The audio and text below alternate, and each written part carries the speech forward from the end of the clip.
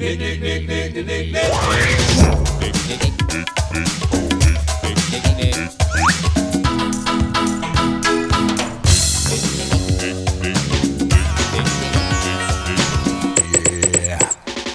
it.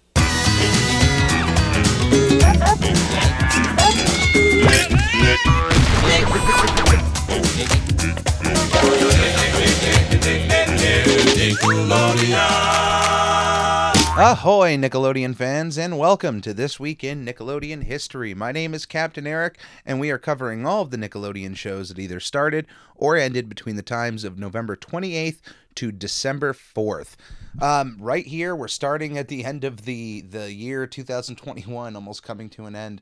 It's crazy. I like, there's experiences in 2020 that are still so fresh in my mind. And then coming to realize that 2021 is about to come to an end, it's a little bit trippy. I don't know if because of how weird last year was, it almost feels like we lost a year, and I don't know. I feel like this new year feels a lot different than almost any other one in my life, at least as far as I can remember. Maybe the year of 1999 going into 2000 with everyone freaking out about the millennium. That might have been one for the ages, but so here we are. We are starting with a show that premiered 2 years ago on November 29th, 2019, Top Elf, a competition show in which children compete to show who's the top elf for Santa Claus. I think this is going off of the idea, because there's many different concepts of Santa, his workshop, the elves. Sometimes the elves are depicted as little people, and other times, like in the Santa Claus movies from Disney, they're children. So this is going off that logic that I guess the elves are children.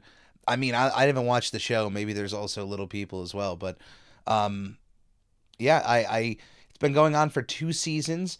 It's directed by Michael Perlman. So a Christmas-themed competition show, I'm absolutely behind that. That's something that could be really cool. There's not many of them that I can think of, that are holiday-themed.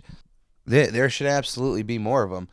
4 years ago, on December 2nd, 2017, the TV movie Tiny Christmas premiered on Nickelodeon. The movie was directed by Jonathan A. Rosenbaum. 7 years ago, on November 28th, 2014, the TV movie Santa Hunters premiered on Nickelodeon, directed by Savage Steve Holland. I'm guessing that's his... Wait. It's listing it as his legal name. Did he change his name to Savage? Maybe he was Steve Holland and then changed his name to Savage Steve Holland? Wow. Incredible. I absolutely love that name, and his repertoire that he brings to the table is just we're going to be talking about him soon enough. But anyway, we have another TV movie here about Christmas, The Santa Hunters. I've never seen it. Most of these TV movies I have not seen, at least the newer ones. If any of them are ever good, if you ever feel like one is worth going out of my way to watch, just sound off in the comments or let me know. I absolutely would love to at least give you guys a chance to voice your opinions on some of these things, especially the ones I have not seen. But 8 years ago, on November 29th, 2013, another TV movie, Jinxed, premiered on Nickelodeon, directed by Stephen Herrick. That sounds more like a Halloween-themed movie that's airing a bit later than expected. That's what I'm guessing. Something with jinxing. End of November seems a bit weird for that. That probably, at least early November, if you don't want to be directly on Halloween. But as you can see, most of these movies are Christmas themed, and here we have Jinx. Maybe it is a Christmas themed movie. I have no idea. But it is a Christmas themed movie. Our next selection here, a movie that premiered 9 years ago on November 29th, 2012, A Fairly Odd Christmas, also directed by Savage Steve Holland. And to give the man some credit here, he also ended up directing he directed the entire Fairly Odd trilogy. A Fairly Odd Movie, Grow Up Timmy Turner, A Fairly Odd Christmas, and A Fairly Odd Summer. And you know what? I know we're talking about A Fairly Odd Christmas here, but as far as the trilogy goes, as far as the collection of those movies, they're not bad. They're not bad. Like there's you can be negative all you want, but I'm just saying in the realm of live action adaptations of cartoon characters, this has got to be in the like not bad category. It just they just have to. They're not bad. Savage Steve Holland also directed both the Big Time movie and Rufus movies, Rufus 1 and Rufus 2 for Nickelodeon. So he had a great success here directing all of these TV movies for Nickelodeon. And I know a lot of people. He also directed Shredderman Rules. He did the one thing I gotta. This would be interesting to talk with him about. He also did Legally Blondes, the third movie in the Legally Blonde series, one that's not starring Reese Witherspoon, although I guess it was co-produced by her. So, um, yeah, that's an interesting career here. I mean, he was a writer for Kenan and Kel. He was the co-creator of Eek the Cat, and also a writer for Bill and Ted's Excellent Adventures. He also directed episodes of Phil the Future, Lizzie McGuire, Even Stevens, Zoe 101, Unfabulous, Ned's Declassified, School Survival Guide, Zeke and Luther, Big Time Rush. That's incredible. Incredible work. Savage Steve Holland. Thank you. You're honorary on the crew over here, on the Ready crew, for all the work you've done. Back to the Fairly Odd Christmas, though. Um, this is the one that I remember the least out of the three movies because I don't know. I think at least things in the first and third movie were at least memorable enough to warrant me to keep it in the back of my mind. And there's really nothing I can honestly remember about Fairly Odd Christmas other than Mr. Crocker by the end kind of helping out and being somewhat of a good guy. Um, that's about it. I mean, the third movie, I remember them bringing in Foop, which was cool to see another CG character, and then getting to see Timmy Turner as more of a cartoon by the end. And then the whole first movie has a lot of memorable moments, but it's completely serviceable as a TV movie, as a Christmas movie. I would say it's if you got to have a bunch of movies on, if you're somebody like me who during the holiday season when you're cooking or you're decorating, you just like putting on a selection of TV movies or Christmas movies, TV episodes, the Christmas themed ones. If you're somebody like that, put this in the rotation. It's not that bad. It's not too long. It's at 66 minutes. That's well worth its time on your television during the Christmas season. But going from one TV movie about Christmas to another TV movie about Christmas, 11 years ago on December 4th, 2010, a very schoolgirls holiday special premiered on Nickelodeon. A holiday movie about the schoolgirls, a a music group that Nickelodeon were trying to get behind, or at least Nick Cannon was behind them. So therefore, they get extra stuff going on, probably on Teen Nick or whatnot. 13 years ago, on November 28th, 2008, The Penguins of Madagascar premiered on Nickelodeon. Nickelodeon and DreamWorks reached a deal in which they were going to co-produce a couple of television shows with one another, the first of which were The Penguins of Madagascar. Kind of the obvious choice. When you look, if you had to create a spin-off of a popular side character, you couldn't get more popular than the Penguins from the Madagascar film series. And probably second to them, I would say, would be King Julian, who they would end up putting in this show as well. It's a pretty funny situation that we find ourselves here in. Now it's an alternate universe in which uh, King Julian and Maurice and Mort, the three main lemurs from the first Madagascar movie on the island of Madagascar, have been collected and find themselves now in the New York Zoo. So the entire show takes place back in the New York Zoo. Uh, it's really it's a show that's like all you need to know are the characters. You don't like, as far as any of the situations that may have happened during the Madagascar movies, they're not really needed to watch this show because it goes in its own direction. It really doesn't, the continuity just gets thrown out the window. So, and they use it to their fullest extent. And I got to say, the guy who replaces Sacha Baron Cohen as King Julian, Danny Jacobs, does an absolutely fantastic job. Maybe not at first, but I got to say that over time, he really like fit perfectly as just King Julian. He just melded into the role himself, going on to then having a King Julian spin-off show, All Hail King Julian.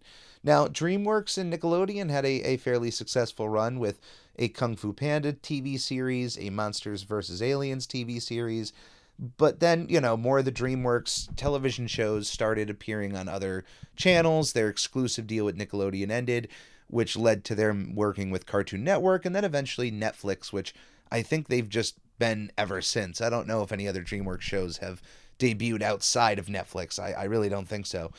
But the Penguins of Madagascar, from every episode I've ever watched, they had a lot of fun with the characters and the writing. You can tell that the voice actors were having a fun time recording this show, and their fun is felt through watching this, and it makes all of the comedy even better because you just know the people writing and working on this show are having a great time. It's tough to explain. There's some comedy that just, even if the writing is good, if it's just the heart isn't there, it's delivered poorly, and then the jokes just don't hit, and you can tell that, yeah, these are funny jokes, but you can all think of a show that kind of fits that bill, that if the right cast had that script, it would just work 10 times better. But everything works here in the Penguins of Madagascar. Absolutely well worth a watch. And I don't think it overstays its welcome at all. The show ran for 3 seasons of 149 episodes. It's now, to give credit where credit's due here, the characters of this show are created by Tom McGrath and Eric Darnell, although this show was developed by Mark McCorkle and Bob Schooley. Now, I did mess up the order of the shows here. I'm sure that's completely okay. But 12 years ago, on November 28th, 2009, Big Time Rush premiered on Nickelodeon. Created by Scott Fellows, the show ran for 4 seasons of 74 episodes. It's one of Nickelodeon's most successful live-action shows, beyond its success just on the television, because Big Time Rush is not just a show, it's also the name of the lead band of the show, a boy band. Big Time Rush, outside of the show, would tour the United States pretty successfully, and are even currently in the midst of releasing new music, and I believe they're going to be touring again fairly soon. So that's where the success for me has to go beyond just there being a successful show. It's one thing to have a successful show, but then to be able to, sell out or, do decently in sales as a outside act brings in a lot more revenue. And I actually have seen Big Time Rush live once at Six Flags New England, where it was funny because one of the opening acts before them was LMFAO, and it was right before their big hits started coming out.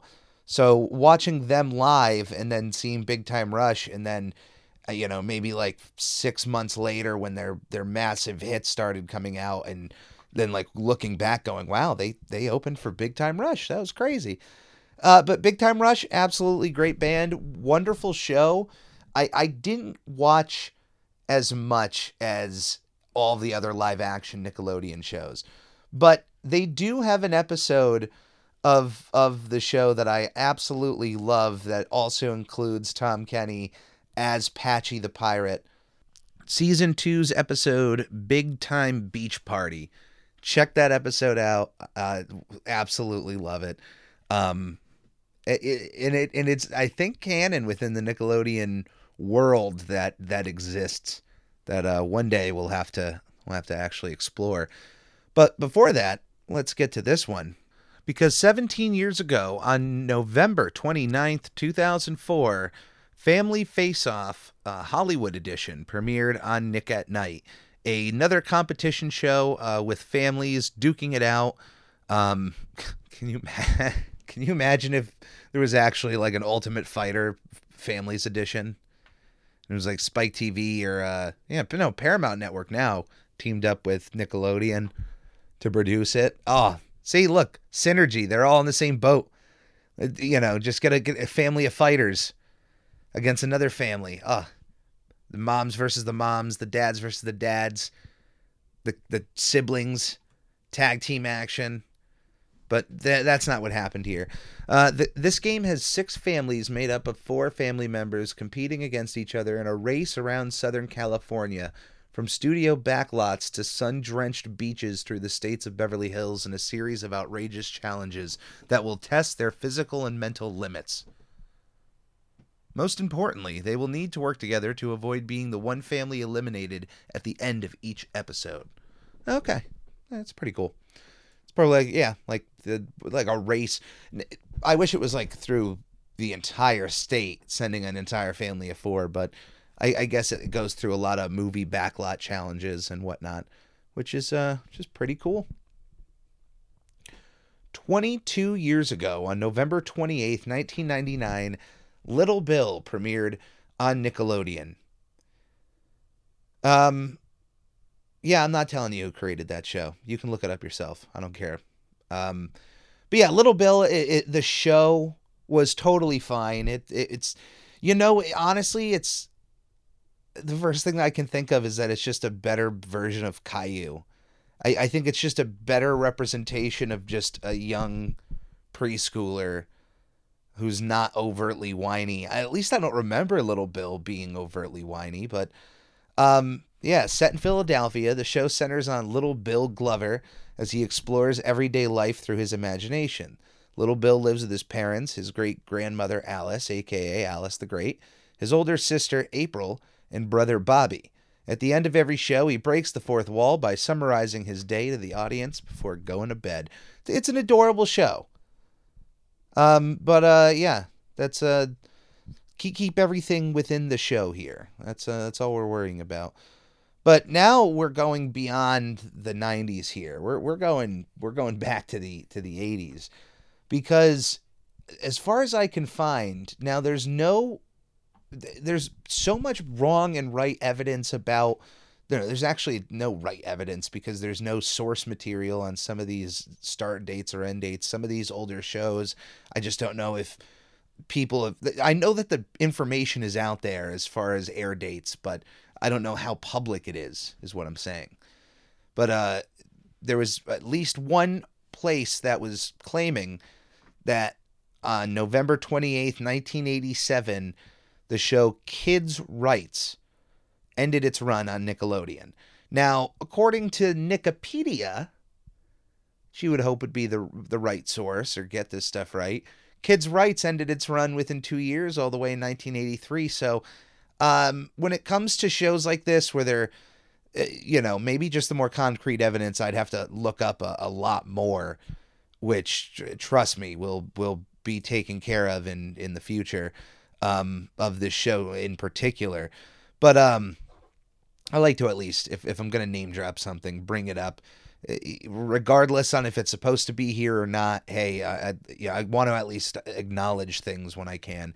Kids Rights was created by Jim Mayers and was a cast of kids that would, in front of a live audience, kind of like Whose Line Is It Anyway, would, reenact short stories from mail that like kids would write in. So kids would write in skits or stories, and then a cast of kids would perform them on stage in front of a cast. So now according to Wikipedia, there was only 17 episodes. So to me, 17 episodes makes more sense airing between 2 years than airing between 6.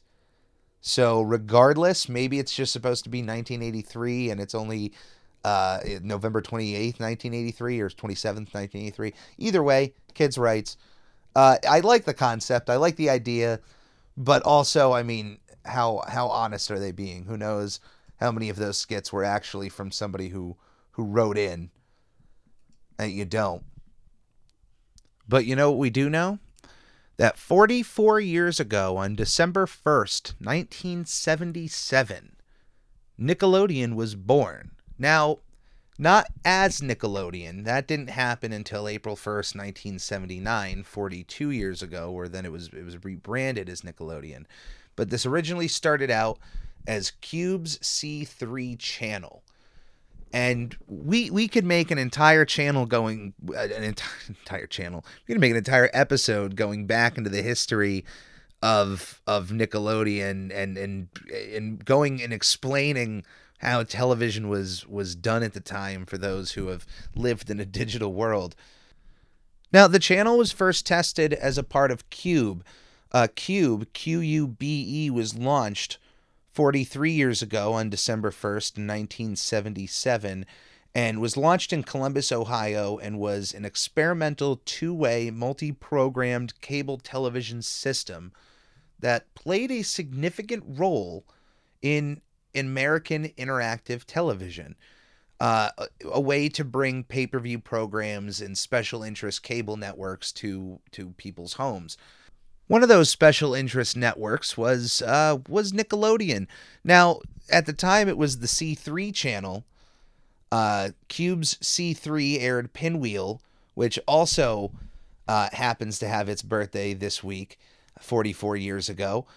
But for those, Pinwheel was like a very early Sesame Street-esque show. Not as many puppets, but just in the sense of just moving from segment to segment to kind of keep, children's short attention spans in order, and to keep them glued to the television with new and different, art styles and animation styles and whatnot, but very early stuff. So yeah, they aired Pinwheel with Cube subscribers, and eventually Nickelodeon was then moved out across the nation slowly but surely. Here I found, I just accidentally came across this, and I just thought it was worth a read here. But this article for the Toledo Blade came out on December 20th, 1979, and it highlighted that if you were a cable system subscriber, that they were going to be broadcasting Nickelodeon. So I'm going to read you the article here. It's fairly quick, but it's just a nice time capsule into a forgotten era. But this is where it started. This article was written by Norman Dresser he was a Blade Entertainment editor. In a major expansion of Cablevision services, the cable system on Christmas Day will begin broadcasting Nickelodeon, a children's entertainment channel offering programming 10 to 11 hours daily. The new service is delivered to the cable system via space satellite from Warner Communications, an arm of one of the nation's largest entertainment conglomerates. It will broadcast on the cable system without commercials. Nickelodeon will be carried on cable systems Channel 5 throughout Toledo, Perrysburg, and Rossford, according to John Carl, president of Buckeye Cablevision, operators of the cable system. On the old 12-channel system, which, all right, we'll skip that stuff. Nickelodeon service on weekdays will be from 10 a.m. to 8 p.m. On weekends, the children's programming will be from 9 a.m. to 8 p.m. Among the chief contributors to the programming concept of Nickelodeon is Vivian Horner, former director of research for the Electric Company at the Children's Television Workshop. She is an authority on children's education and language learning. In all, some 6 programs will be telecast daily, ranging in length from a half hour to 5 hours. They are designed to be part entertainment, part educational. Opening the daily programming at 10 a.m., 9 on weekends, will be Pinwheel, a special show geared to the interests and short attention span of preschoolers. Among the other shows are By the Way, for the 7 to 12 age group, which combines animation and live action. Children's Classics, which comes from the British Broadcasting Corporation, and America Goes Bananas, a teen variety show which blends informative segments on current teenage interests and a talent showcase for young artists.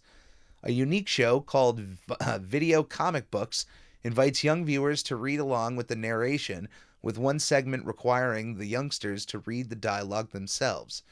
Nickel Flicks, a half-hour show, is a salute to the movie serials of the 1930s and 1940s, with such stars as Buster Crabbe, Tom Mix, John Wayne, and Gene Autry.